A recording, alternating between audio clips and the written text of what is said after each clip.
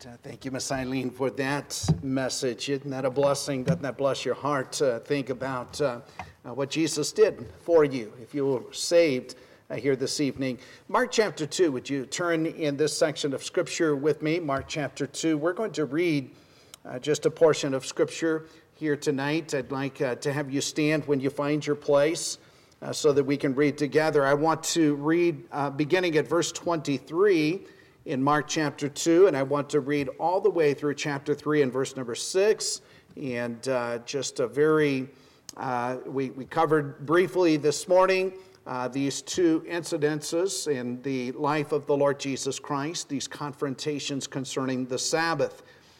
Verse number 23, and it came to pass that he went through the cornfields on the Sabbath day, and his disciples began as they went to pluck the ears of corn. And the Pharisees said unto him, Behold, why do they on the Sabbath day that which is not lawful? And he said unto them, Have you never read what David did when he had need, was an hungered, he that and they that were with him? How he went into the house of God in the days of Abiathar the high priest, and did eat the showbread, which is not lawful to eat, but for the priests, and gave also to them which were with him. And he said unto them, The Sabbath was made for man, and not man for the Sabbath. Therefore the Son of Man is Lord also of the Sabbath. And he entered again into the synagogue, and there was a man there which had a withered hand. And they watched him, whether he would heal him on the Sabbath day, that they might accuse him. And he saith unto the man which had the withered hand, Stand forth. And he said unto them, Is it lawful to do good on the Sabbath days, or to do evil, to save life, or to kill? But they held their peace. And when he had looked round about on them with anger, being grieved for the hardness of their hearts, he saith unto the man, Stretch forth thine hand. And he stretched it out, and his hand was restored whole as the other. And the Pharisees went forth, and straightway took counsel with the Herodians against him, how they might destroy him. What we're going to do tonight is answer some questions about the Sabbath, and I do want to just point out, because we have this source available in our bookstore, Sunday or Sabbath, which should Christians observe. This is John R. Rice, and so this is available in our bookstore, and some of the thoughts that we're going to take tonight are actually coming from this little booklet here. And then we're just expanding some thoughts and shortening down some thoughts here and adding some thoughts. And so we're going to really look at an important aspect or an important thing here in the Word of God. There's a lot of confusion over this very issue that we're going to deal with tonight. And if you've not confronted this or been confronted with this, you will at some point have to face this and deal with this. So we're going to give you biblical answers tonight. So if you'll join me, let's go to the Lord in prayer, and let's ask for the Lord's help this evening. Father, we thank you. You're so gracious, so good to us, and thank you, Lord, for really already just the wonderful privilege we've had together here tonight. You've met with us, and Lord, thank you that you left heaven, the glory of heaven, and that we were the reason, Lord, you went to the cross and gave your life that we might be free. And Lord, I pray here tonight as we delve into this important topic that, Lord, you would answer questions, that, God, you would teach us tonight, that you would clarify your word. Help us to understand tonight the intent of your word, and help us, Lord, to understand the freedom that you give us from the law and the freedom from bondage tonight. And Lord, guide us and glorify yourself, we pray, in the precious name of Jesus. Amen. And you may be seated here this evening. And I think if you have dealt with this topic at all, or had anybody come to you concerning this topic, there's been a lot of confusion, a lot of misunderstanding about the Sabbath. There are groups of people that teach and say the Sabbath is the seventh day, and they teach that Christians ought to keep the Sabbath, and they teach that Christians ought to keep the Sabbath as a day of rest, as a day of worship. There are some that even teach that salvation depends upon keeping the Sabbath. I've run across that on several occasions. There's some that teach, and if you've never heard this, it's out there. They teach that the mark of the beast in Revelation chapter 13 is Sunday, or keeping Sunday instead of the Sabbath. Now, that actually does not come from the Bible, as you know. That actually comes from the teachings of, I think, Mary Eddy Baker or Ellen G. White, and they come from the writings of Ellen G. White. And so there are teachings that come contrary to the Word of God. You just need to be alert to a lot of confusion in this area. There are even those that teach that if you worship on Sunday, you're not true Christians, and usually quoting some of the Old Testament scriptures dealing with Israel, dealing with the Old Testament law, and often adding to that teaching the Jewish dietary laws that would forbid the eating of certain meats and on. And they would apply the Jewish ceremonial laws to you and I in order to gain access unto God. And then let me just take this to some Christians who worship on Sunday. I believe that we get into trouble when we respond in a wrong way to those teachings.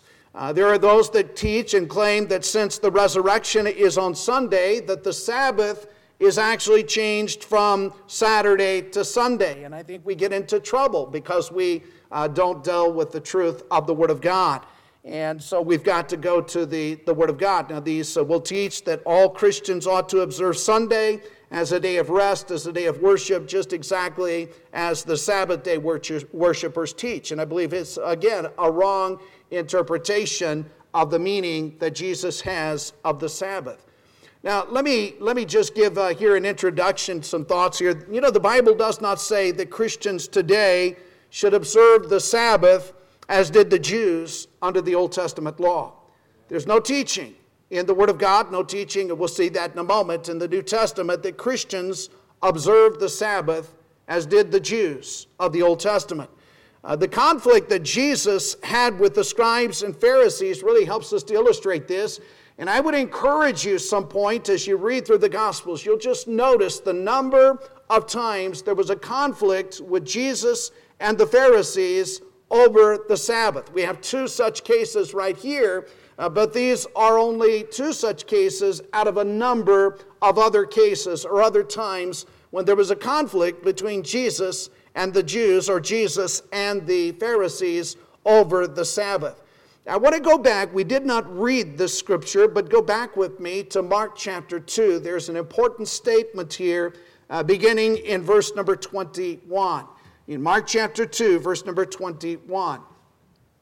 We read, "No man also seweth a piece of new cloth on an old garment." Now, the old garment, if you have old pants, and those pants, you've taken them through the wash, they already have shrunk a point, and you sew a new garment or a new piece of cloth on that old garment, and then you throw it into the wash. As that new garment then begins to shrink, it shreds and tears the old garment. So here's what he's saying: "No man seweth a piece of new cloth on an old garment, else the new piece that filled it up taketh away from the old, and the rent is made worse. And no man putteth new wine into old bottles." Now the old bottles, they're already hardened, and they're already without give or take. And so you put the new wine into the old bottles. He said, "Else the new wine doth burst the bottles, and the wine is spilled, and the bottles will be marred. But new wine must be put into new bottles." Now, I believe what Jesus is doing, and in this context here, this is so very crucial, Jesus is establishing a new covenant. The laws of the old covenant could never save. The laws of the old covenant reveal our sin. The laws of the old covenant could never give a new heart. The laws of the old covenant could never change a life. The laws of the old covenant could never give assurance of salvation. And they could not do so because we could never live up to God's perfect and holy standard. If salvation were dependent upon the laws of the old covenant, we would have to perfectly keep every law. And none of us could keep the law, and thus we could never have assurance. And through the old law, we could never have peace with God. These laws were given to show us the need of the Savior. These laws were given to show us our guilt. These laws were given, as the book of Galatians expresses, to be a schoolmaster pointing the way to the Lord Jesus Christ. Now, I believe here what Jesus is expressing about the new garment sewed on the old garment and the new wine put into old bottles is just as John the Baptist had to decrease and Jesus would increase, the Old Testament law, the Old Testament covenant, had to give way to the new covenant of grace. And you could not combine the old covenant and the new covenant together. Now, what we are speaking of here, the Jewish ceremonial laws were simply pictures and types of the new covenant in the Lord Jesus Christ. We're going to see some of that here this evening. Now, I want to really start out. We have two examples here of the confrontation between Jesus Christ and the Pharisees concerning the ceremonial Sabbath. And the Jews, the Pharisees, approached Jesus because he broke the Sabbath in their eyes and in their law. He broke the Sabbath, and so he's confronted by them on these two occasions. I believe on the second occasion they actually set him up. And they allowed this man with the withered hand to be there in the temple. They knew the compassion of the Lord Jesus Christ. And knowing that Jesus with compassion is this man that has healed many others. And here's this withered hand. And what is Jesus going to do? And so they've set him up here on the Sabbath day there in the temple. And it's really interesting how Jesus responded to them. I want to just take, and we're going to look at a lot of scriptures tonight, so I want you to get your Bibles going. And first of all, let's examine the Old Testament Sabbath and the meaning of that Sabbath. If you go back with me to the book of Exodus, chapter number 20, and we have here in the giving of the Ten Commandments, this commandment concerning the Sabbath. And so Exodus chapter 20 and verse number 10. In Exodus 20, verse number 10, the Word of God reads, "But the seventh day is the Sabbath." The seventh day is the Sabbath. Now, if you back up to verse number 8, he said, "Remember the Sabbath day to keep it holy. 6 days shalt thou labor and do thy work, all thy work. But the seventh day is the Sabbath of the Lord thy God. In it thou shalt not do any work, thou, nor thy son, nor thy daughter, thy manservant, nor thy maidservant, nor thy cattle, nor thy stranger that is within thy gates. For in 6 days the Lord God, or the Lord, made heaven and earth, the sea, all that in them is, rested the seventh day. Wherefore the Lord blessed the Sabbath day and hallowed it." Now, that word Sabbath means the seventh or the seventh day. And in fact, in some languages, Sabbath and Saturday are interchangeable. They're interchangeable terms. Now, if you go back with me, you can see the reference back to Genesis chapter number 2. After the 6 days of creation, in Genesis chapter 2, we read in verse number 1, "Thus the heavens and the earth were finished, and all the host of them. And on the seventh day God ended his work which he had made, and he rested on the seventh day from all his work which he had made. And God blessed the seventh day and sanctified it, because that in it he had rested from all his work which God created and made." Now, the word Sabbath also means rest or cessation. And here the Lord on the seventh day, after creating everything in 6 days, the Bible says he rested on the seventh day. It was a day of rest.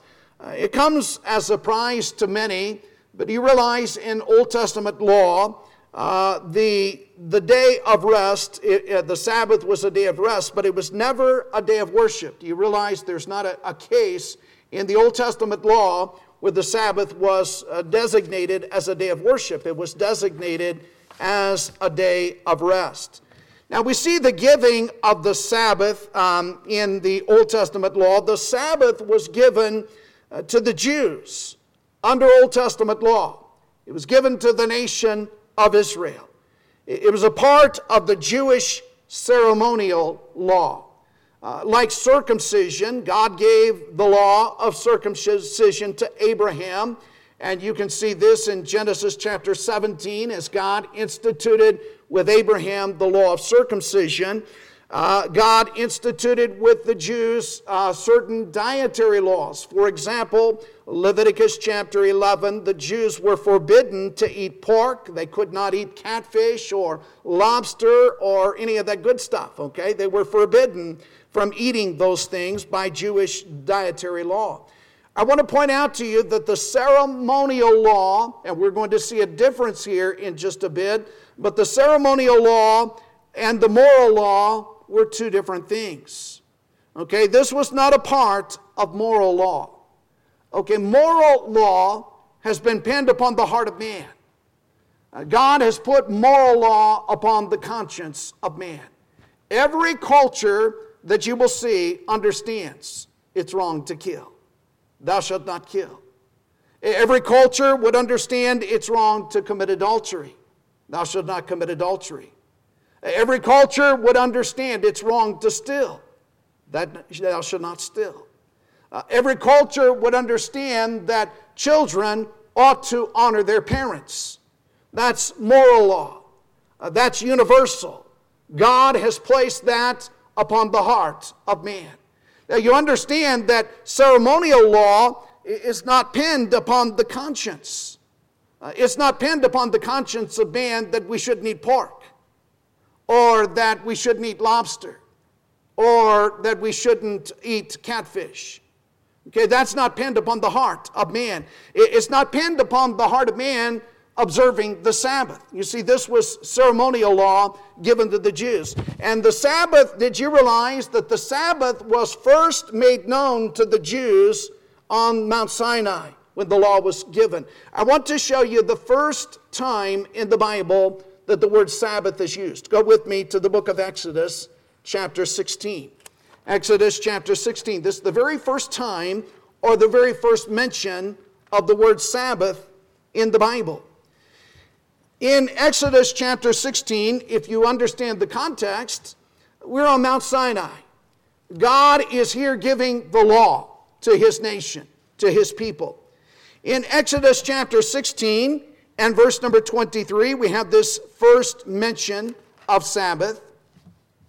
And he said unto them, this is that which the Lord has said, tomorrow is the rest of the holy Sabbath unto the Lord. Bake that which you will bake today, and seethe that you will seethe, and that which remaineth over it lay up for you to be kept until the morning. Now, I want you to look here in this, look back to verse 22. And it came to pass that on the 6th day they gathered twice as much bread, 2 omers for one man, and all the rulers of the congregation came and told Moses. And he said unto them, this is that which the Lord had said, tomorrow is the rest of the holy Sabbath. Verse number 24, and they laid it up till the morning, as Moses bade, and it did not stink, neither was there any worm therein. And Moses said, eat that today, for today is a Sabbath unto the Lord. Today ye shall not find it in the field. He says, 6 days you shall gather it, but on the 7th day, which is the Sabbath, in it there shall be none. Now read on in this passage of Scripture, and God makes this very clear. It came to pass that there went out some of the people on the 7th day for together, and they found none. And so it's very evident this was new to them. This was a concept that they had never heard before. This is something they had never observed before, because this law had never been given before until the mention of it here on Mount Sinai. And so they went out together, and the Lord said unto Moses, how long refuse you to keep my commandments, my laws? See, for that the Lord hath given you the Sabbath, therefore he giveth you on the 6th day the bread of 2 days. Abide ye every man in his place. Let no man go out of his place on the 7th day. So the people rested on the 7th day. Now turn forward to the book of Exodus chapter 31. Exodus chapter 31. In Exodus chapter 31, verse number 12, Exodus 31, verse number 12, and the Lord spake unto Moses, saying, speak thou also unto, this is important, always know the context of the Bible. Speak also unto the children of Israel, saying, verily my Sabbaths you shall keep, for it is a sign between me and you throughout your generations. Who's he speaking to? To the children of Israel. That you may know that I am the Lord that doth sanctify you. Okay, verse number 14 of Exodus 31. Ye shall keep the Sabbath therefore, for it is holy unto you. Every one that defileth it shall surely be put to death.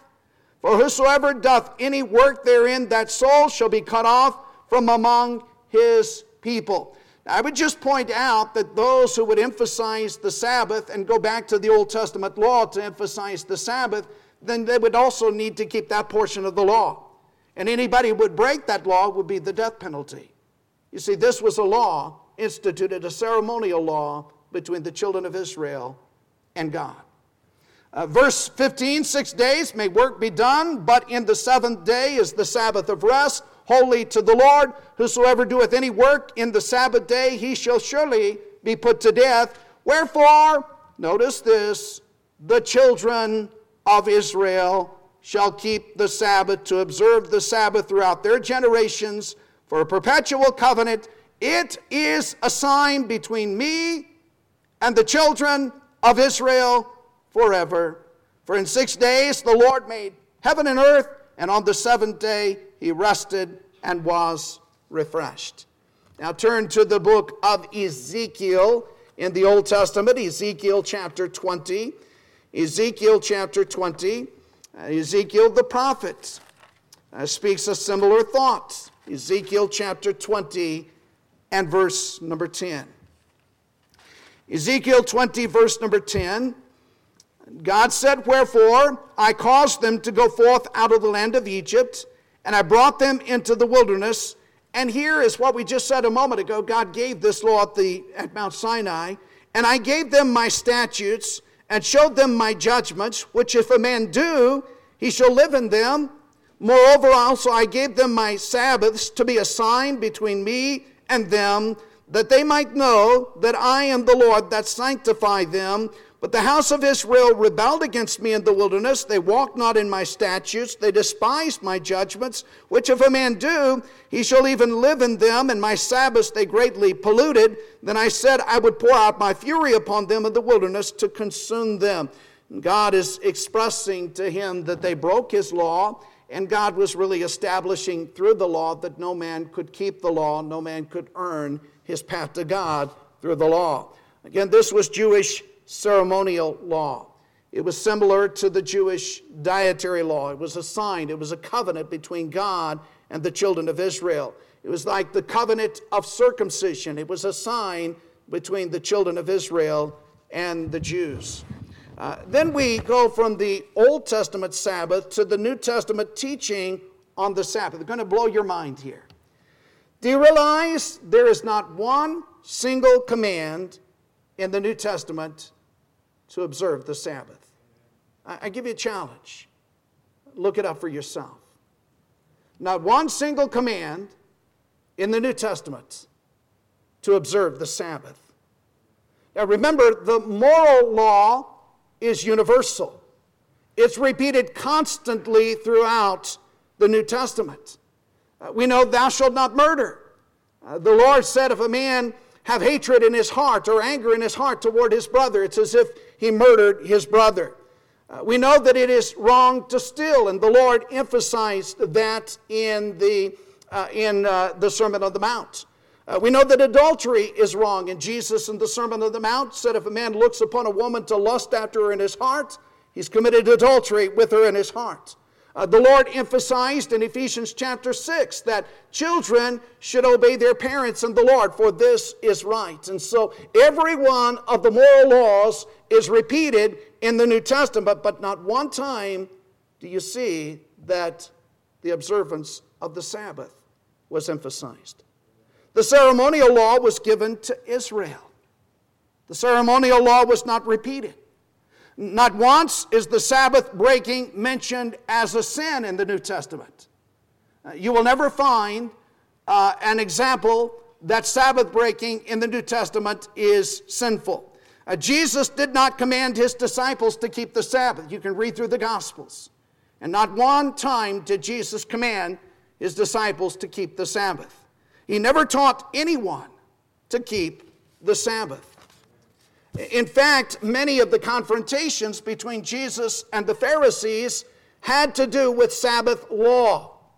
We pointed out in Mark chapter 2, verses 21 and 22, that the laws of fasting, the laws of the Sabbath, they were part of the old covenant, and Jesus came to institute a new covenant. It was a new covenant of grace. It was not a covenant of law. You see, the problem is the Jews failed with the law, as every one of us will fail with the law.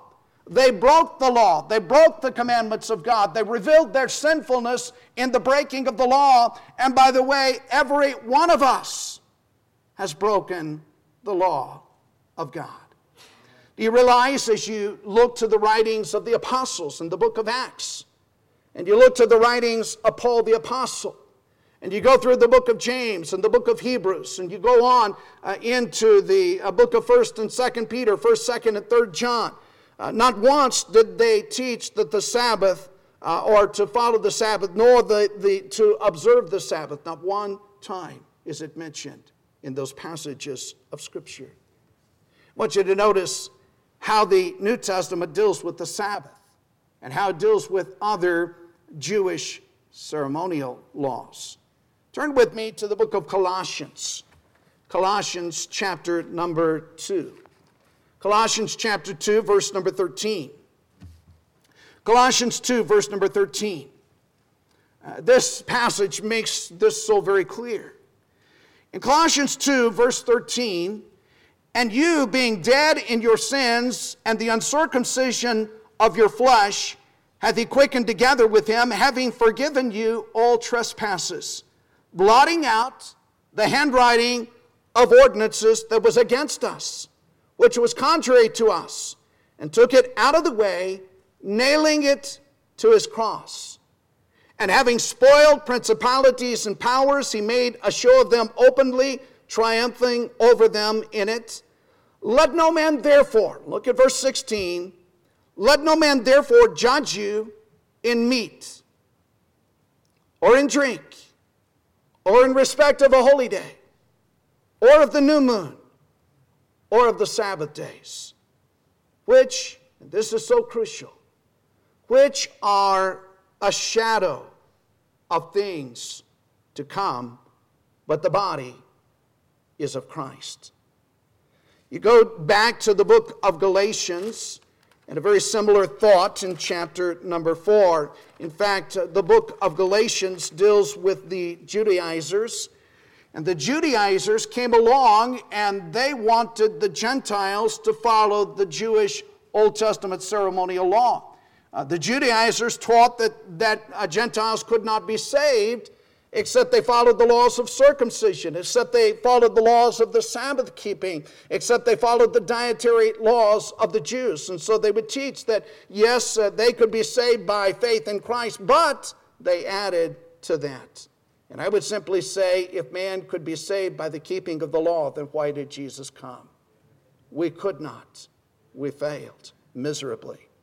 So in Galatians chapter 4, in verse number 9, we read, but now, after that you have known God, or rather are known of God, how turn ye again to the weak and beggarly elements, wherein do you desire again to be in bondage? Ye observe days and months and times and years. What is he referring to? He's referring to those Sabbath days. He said, I am afraid of you, lest I have bestowed upon you labor in vain. And you can see this thought throughout the book of Galatians. Really, it's a warning against the Judaizers who were trying to bring them back again under the bondage of the Jewish ceremonial law. Again, requiring circumcision, forbidding the eating of meats, the Sabbath bondage for salvation. Turn with me to 1 Timothy chapter 4. 1 Timothy chapter 4. And we can see the thought here again of the Jewish ceremonial law. In 1 Timothy chapter 4, verse number 1. Now the Spirit speaketh expressly that in the latter times some shall depart from the faith. The faith is what we believe. Giving heed to seducing spirits and doctrines of devils, speaking lies and hypocrisy, having their conscience seared with hot iron, forbidding to marry, commanding to abstain from meats, which God hath created to be received with thanksgiving of them which believe and know the truth. For every creature of God is good, nothing to be refused if it be received with thanksgiving, for it is sanctified by the word of God and by prayer. And you'll find that many times those who emphasize the Sabbath worship will also emphasize the observance of other ceremonial law, such as the forbidding of the eating of meats. Now some have asked, well, Pastor, why then do we worship on Sunday? I want to emphasize something here. Again, our Sunday is not the same as the Jewish Sabbath, okay, the day of rest. That's very important for you to understand. I think a lot of Christians become confused when they relate the Sunday to the Jewish Sabbath. It's not the Jewish Sabbath. See, Sunday is not the same. For them, a ceremonial law distinguished them. It separated them as a nation. To break that law was the death penalty. If you want to make Sunday the same as the Sabbath, then you don't observe the Sunday, we have to stone you. Okay, that would be the Old Testament law. We have New Testament examples of Sunday worship. The first day of the week was the Resurrection Day, and early Christians often met on this day of the week. If you'll go with me to the book of Acts, chapter 20, and verse number 7. In Acts chapter 20 and verse number 7. Acts 20, verse number 7, very clear. The apostles would meet. Verse 7, and upon the first day of the week, when the disciples came together to break bread, Paul preached unto them, ready to depart on the morrow, and continued his speech until midnight. And so it's evident they met on that first day of the week, and here Paul preached, and there was the breaking of bread together. In 1 Corinthians chapter 16, we have another illustration. 1 Corinthians chapter 16, verse number 1. And it reads, now concerning the collection for the saints, as I have given order to the churches of Galatia, even so do ye. Upon the first day of the week, let every one of you lay by him in store, as God hath prospered him, that there be no gatherings when I come. And so it's very evident they would collect and gather because they were worshiping here on that first day of the week. We go to the book of Revelation, chapter number 1. We have here the visions of John the Apostle. In Revelation chapter 1, verse number 10, here John makes this statement, I was in the Spirit on the Lord's day. What's he referring to? This was the first day of the week, the Lord's day, the resurrection day, and heard behind me a great voice as a trumpet. Now, I would point out that often the early Christians would worship on Sunday. It was the resurrection day, and that's very clear in the scriptures of the Bible. But again, Sunday is not a legalistic Sabbath. Okay? We have no command from God to abstain from labor on a certain day. Though I do believe it's wise to set aside a day of rest and to have a time of rest. We have no command from God to worship on a given day of the week. In fact, in Acts chapter 2, they met daily in the temple, and they met from house to house. It was a daily affair in the book of Acts chapter 2. See, what God has given us in the day of grace is we have voluntarily set aside Sunday as a day of worship. And the Bible tells us in Hebrews chapter 10 and verse number 25, not forsaking the assembling of ourselves together as the manner of some is. And the Bible's expressing we need one another. I'm going to blow your mind again with another statement. You know, I have no problem with somebody worshiping on Saturday. I have no problem with somebody worshiping on Sunday. I have no problem with somebody worshiping on Monday, Tuesday, Wednesday, Thursday, or Friday. I have no problem with worshiping the Lord. When we worship, I'm going to be here. Because God has told me not forsaking, and it's a voluntary coming together to worship the Lord. Friend, God set me free. He saved me. He forgave me.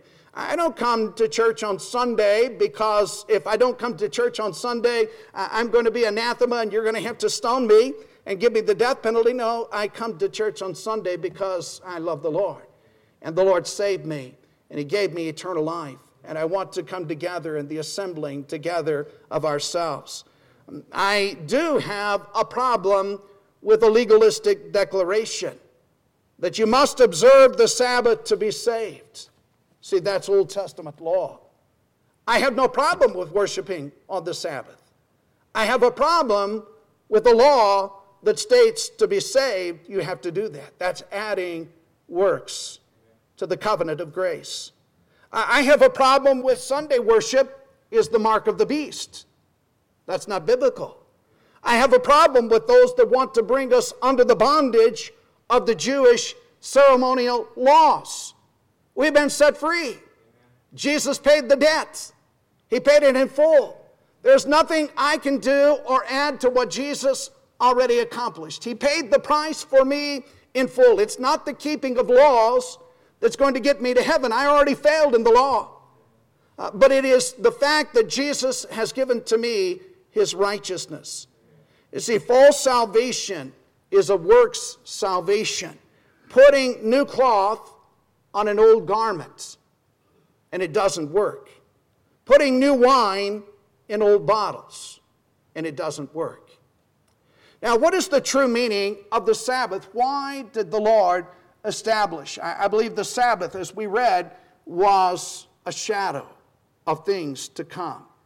Remember, the word Sabbath means rest. And you know, ultimately, the Sabbath pictures our rest in the Lord Jesus Christ. What the Bible teaches is that Christ is our Sabbath.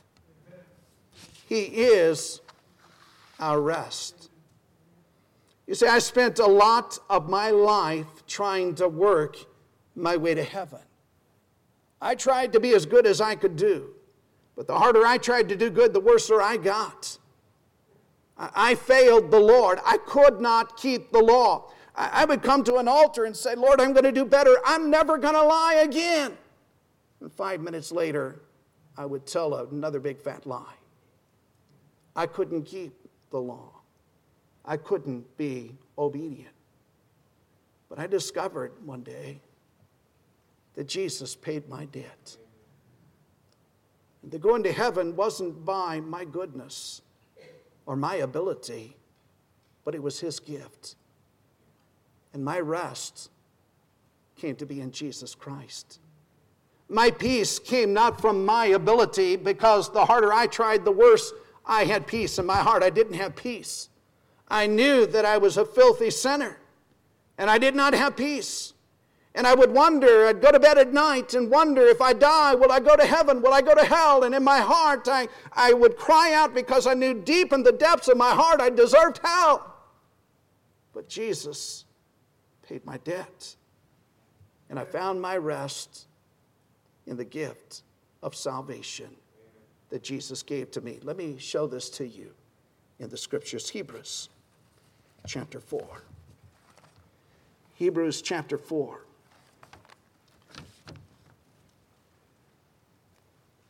In verse number 9, let me just read these verses here together. Hebrews 4, verse 9. It reads, There remaineth therefore a rest to the people of God. For he that has entered into his rest, he also has ceased from his own works, as God did from his. Let us labor therefore to enter into that rest, lest any man fail or fall after the same example of unbelief. I believe verse number 10 is speaking of the rest of salvation. He that has entered into his rest, he also has ceased from his own works, as God did from his. A saved person does not depend upon their own works for salvation. Romans 5 verse 1, therefore being justified by faith, we have peace with God through our Lord Jesus Christ. Ephesians 2, 8, 9, for by grace are you saved through faith, that not of yourself, it's the gift of God, not of works, lest any man should boast. Titus 3, verse number 5, not by works of righteousness, which we have done, but according to his mercy, he saved us by the washing, regeneration, renewing of the Holy Ghost. And so those that have come to Christ have ceased from their own works. They're dependent upon the works of Jesus Christ. So there's the rest of salvation. But if you look at verse number 9 and verse 11, we're speaking about the rest of heaven. There remaineth therefore a rest to the people of God. Verse 11, let us labor therefore to enter into that rest, lest any man fall after the same example of unbelief. See, at the end of our lives, we will lay down our burdens and we'll enter into God's rests. Do you realize that when the trumpet sounds, the dead in Christ will rise? We which are alive and remain will be caught up together to meet the Lord in the air. Do you know at that moment we'll be given a new body, a glorified body? Do you know at that moment we will never again sin? You'll never tell another lie. You will never again fail God. You will enter into His rest, into His heavenly kingdom, and lay your burdens down in that kingdom. That's why in Colossians chapter 2, verse 16, God says, "Let no man judge you in the observance of holy days or Sabbath days, which are a shadow, a picture of things to come." What's He referring to? He's referring to Jesus, our Sabbath. Jesus, our rest. Listen, I don't want to be entangled again in the bondage of the law. I've been in bondage too long. I couldn't keep it. I couldn't be good enough for it. I found a rest in Jesus Christ. I found a peace that I could never find in my own works. I found that my salvation is not dependent upon me. It's dependent upon the finished work of Jesus Christ. I don't want to ever go back to having to perform to earn my way to heaven, because I fall short. I'm glad that Jesus already performed for me. Now, that doesn't mean that the Lord doesn't change us. He says in Ephesians 2, verse number 10, "For we are His workmanship, created in Christ Jesus unto good works." Here's the difference. Now the Lord lives in me. And now the Lord changes my heart. And now the Lord does through me what I could never do in my flesh. The Lord now begins to change my desires and give me the desire to want to serve Him, to want to obey Him. Not only does He give the desire, but He gives by His grace the power, the filling of His Spirit, and the presence of His Spirit. And by His grace, He tells us, "Be ye holy, for I, the Lord thy God, am holy." He changes a life. "And if any man be in Christ, he's a new creature. Old things are passed away. Behold, all things have become new." This is not the work of the law. This is the work of grace in a heart and in a life. And so that Sabbath was a shadow, a picture of things to come. That's why many who follow these Old Testament laws, ceremonial laws, they have no peace. They have no assurance. I've known some that have to constantly be saved over and over again. Why? Because they're very aware of their sinfulness, of their shortcoming, as we all are. And so they will confess it, and now I'm saved, but then they'll fail. And now I'm lost, and they'll confess it. Now I'm saved, and they'll fail, and now I'm lost, and now I'm saved, now I'm lost. No, He paid it all, and it's finished, and it's done through Jesus Christ. And so that's the gift. That's the Sabbath. That's the picture that God gives. Let's go to the Lord.